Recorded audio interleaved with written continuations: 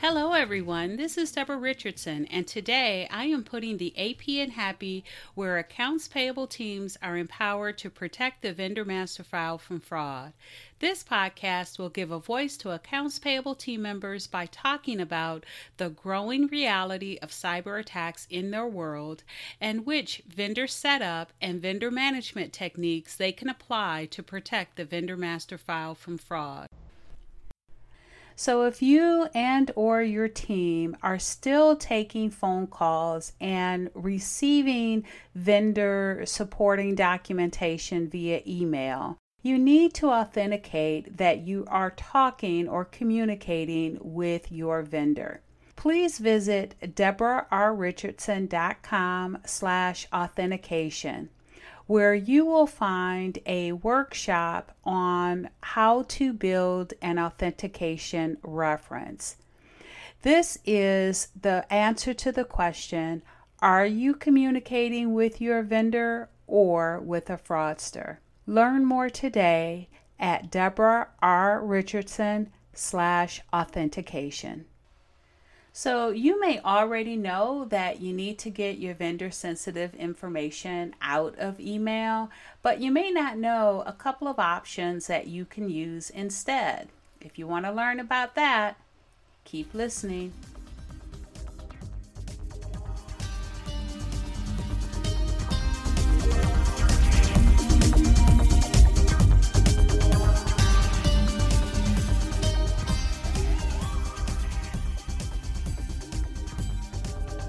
Welcome to episode 100, why you need to get vendor sensitive information out of email and 2 options to use instead.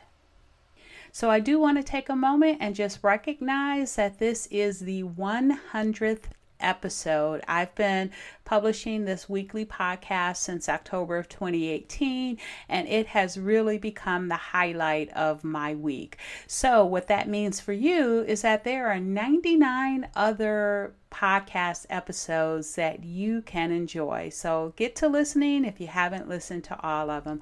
I try to include valuable items from A to Z that you can take back, little tidbits, and implement in your process or with your team.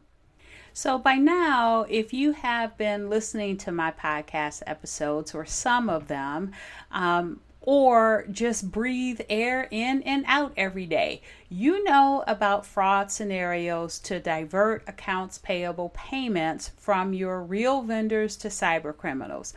APT members, I am sure, as I did when I was a practitioner, that you live in fear that one day you may fall for a social engineering scam and update a vendor's banking to a fraudulent account, or set up a fraudulent vendor and send them that dreaded wire transfer payment.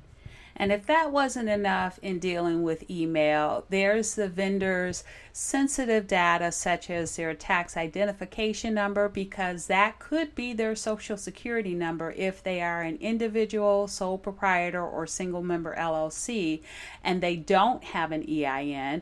And then along with the banking details, both of those pieces of information for your vendor needs to be treated as sensitive, personal, identifiable information.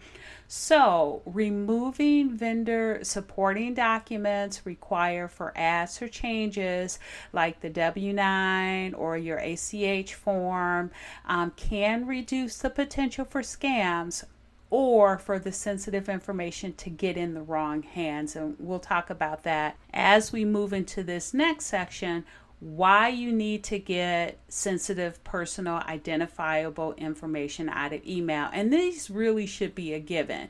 And the first one, I've got 4. So the first one is really just the lack of authentication controls.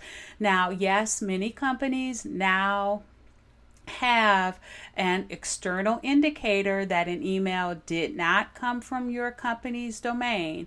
However, communication to new and existing vendors will always be external.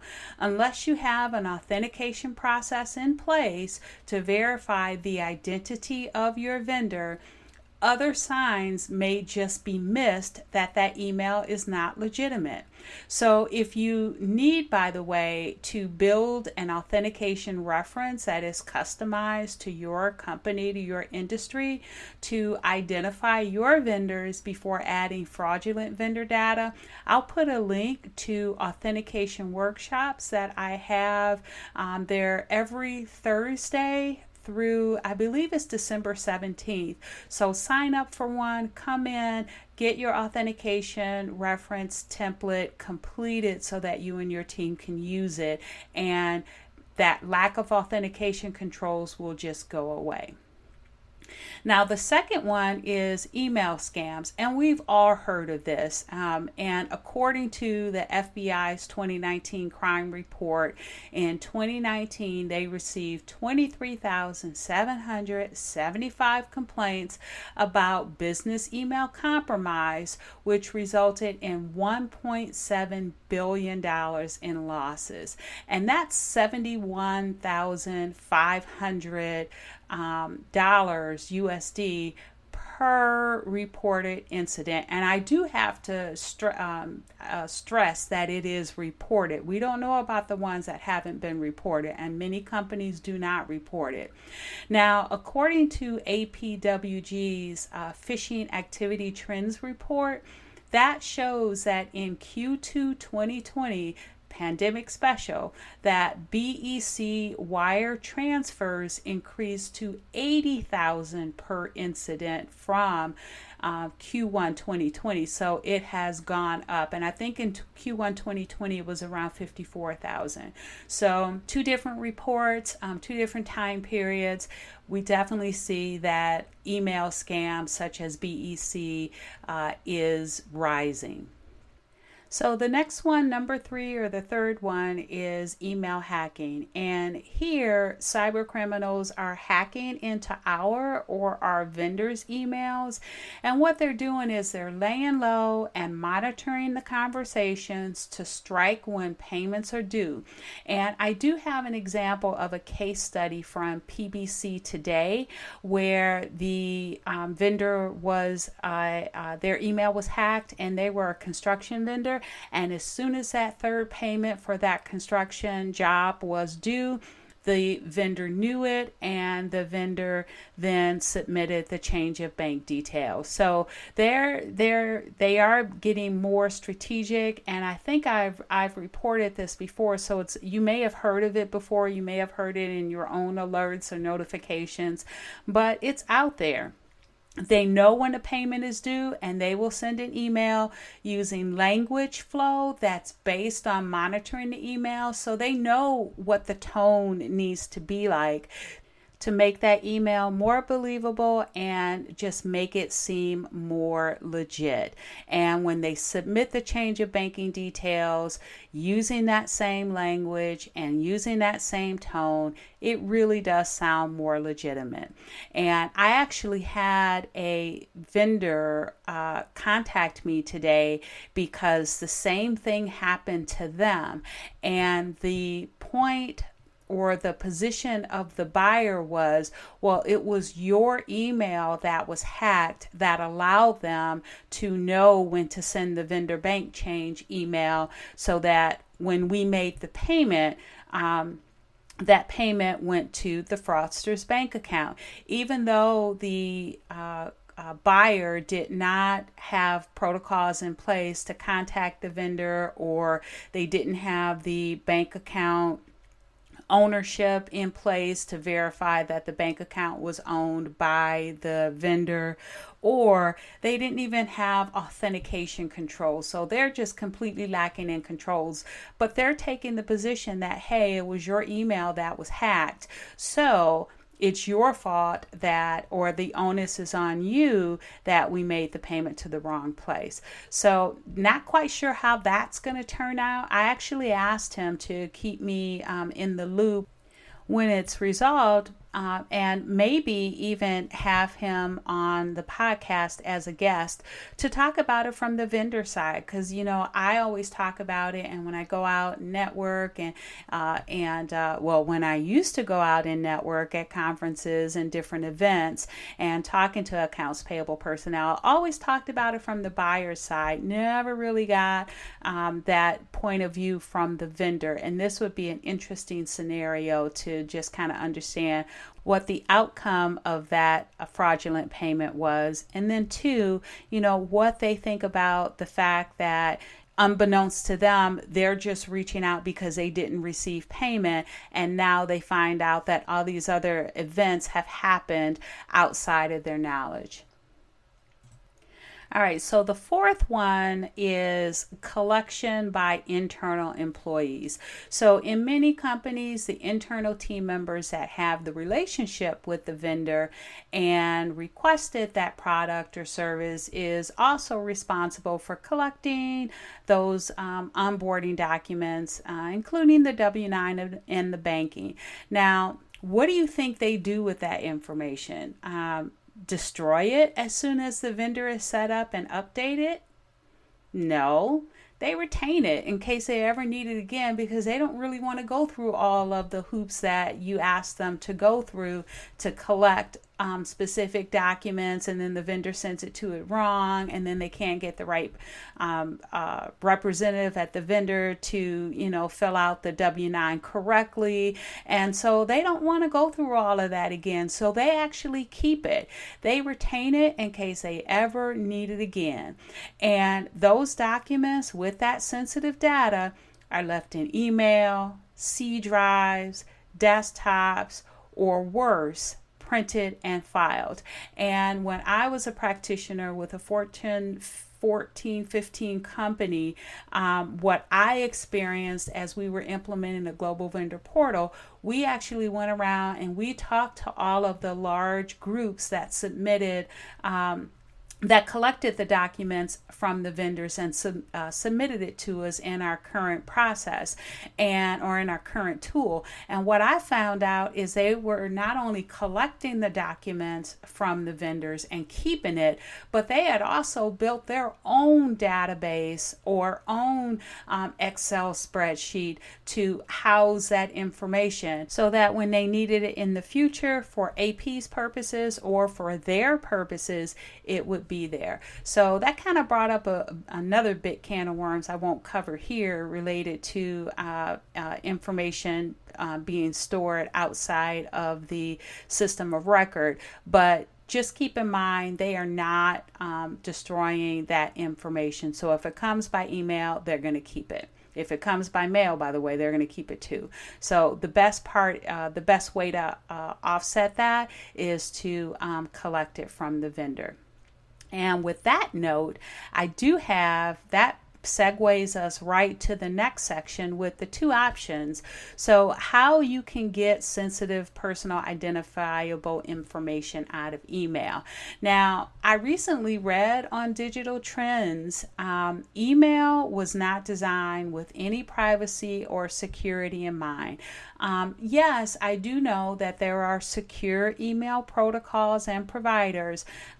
Unfortunately, if any of you like me in the past have gotten a notice of change, and that notice of change from the bank because, I don't know, maybe you didn't change the routing number when that changed because of banks merging, and the beneficiary bank now is tired of making that change, and now all of a sudden you get a NACHA violation. Well, that NACHA violation is going to come in a secure email. You have to sign in, you have to register, you have to sign in. So I know that those those types of tools or email tools are available, but that's when you initiate the email. That bank was initiating that email to me. And so that may work when you're onboarding a vendor, but it just can't be controlled when a vendor or a cyber criminal initiates the email chain, such as when they're submitting a change to their information, or when that communication is via a non-AP internal employee. Because remember, you don't know if they got it from crook.com either. So let's look at two other options. So the first one is to use the vendor portal tools you already have. So I am a big proponent of using what you have, trying to figure out what feature of a tool that you've already purchased you're not using. I did that for years as a practitioner. It actually helped to enhance my career progression because I always looked at what we already had, and every time I did that, there was always some feature, some module that was not turned on, that if we turned it on, it would make X better. And so use vendor portal tools you already have. So if you have an e-invoicing tool that allows the user to upload documents, then collect the W-9 and banking information form from the vendor within the tool. And if you're able, restrict who can see those non-invoice documents. Better yet, if you have a vendor self-registration portal, require that all vendors and internal employees use it. I've implemented a vendor self-registration portal in the past. I've designed those for different clients, and I have seen more often than not that not all of the suppliers are run through that portal. Sometimes they strategically only put a certain level of suppliers in the portal, and then sometimes they just do not enforce the fact that the internal employees and the vendors need to use the portal. So if you have a vendor self-registration portal, require that all vendors and internal employees use it so that you can collect those sensitive documents within the portal after your internal employee or after your vendor has authenticated themselves through the sign-in. And what's good about that is that it increases your adoption rate, and your team only has one add and change process to monitor. So if you don't have either of those, if you don't have an e-invoicing system, or if you do not have a vendor self-registration portal, reach out to me at Deborah@DeborahRRichardson.com, because it is definitely time to automate. There are some third-party vendors out there like Financial Operations Networks that has both the invoicing and the vendor self-registration portal. It's Invoice Info and Vendor Info, so you can get them both from the same company. And then there are other third-party providers out there that have excellent separate solutions. So if you need help with that, feel free to reach out to me. Now, this second way really only pertains to the W-9, but that's at least getting what could be a social security number out of email. So you may not have heard about W-9 Manager. They've been around a few years, but they're still fairly new. And this tool will assist the vendor in completing the W-9 and then tell you, once the vendor has completed it, whether the vendor is reportable or not. And then they'll send you the W-9 via secure email. So you will get that email that is encrypted. And one good thing is that it's really good for the vendor, because to them it's a free tool, free service to use. And once they complete the W-9 form, they can use it for other buyers. So they receive a link, they fill out the W-9 form, you receive the W-9 form in a secure email, and the service is that they tell you whether that vendor is reportable. And I know that that is a value add in identifying what vendors are reportable or not, especially if you have a lot of turnover in the vendor maintenance team. Because as you may know by now, trying to train when to click that reportable or eligible for 1099 button on the vendor record can be a learning curve. Now, I know another thing that they do, which is a little different, is they require, and I believe it's require, if they don't require the EIN from a vendor that doesn't have one to keep them from entering in the SSN number, then they have a link to the IRS site where they can take that 15 minutes and create that EIN, come back and use that EIN within the W-9 manager. So I believe it's required, but I'm not exactly sure. But even if it's not, they have an option for that vendor to create that EIN so that you aren't storing that social security number in your vendor master file. And I actually did an podcast episode of those 99 I was talking about. Episode 47 is on requiring, or should you require, the EIN versus the SSN to reduce risk in the vendor master file. So at least W-9 does have that option and or requirement. You want to check them out, please do.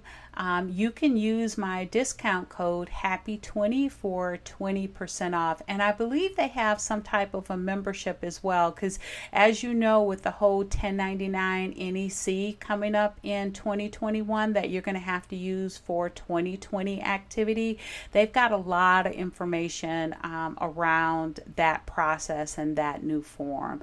So use HAPPY20 for 20% off. All right, so those are the two options for getting your vendor's sensitive personal identifiable information out of email. Those are the two that I have for today. If you have any additional ways or options to get that sensitive information out of email that I haven't talked about here, feel free to comment on the platform that you're using to listen or shoot me over an email. I would love to make that information available to other listeners. And this podcast is also being sent to YouTube every week, so feel free to comment over there too. Again, others that are listening on their platform may find that information helpful. So thanks everyone. I hope you enjoyed the 100th episode of Putting the AP in Happy podcast, where accounts payable teams are empowered to protect the vendor master file from fraud. Don't forget to check the show notes for the links mentioned in the podcast. If you enjoyed this episode, consider subscribing and writing a review of my podcast on the platform that you use to listen. Stay happy.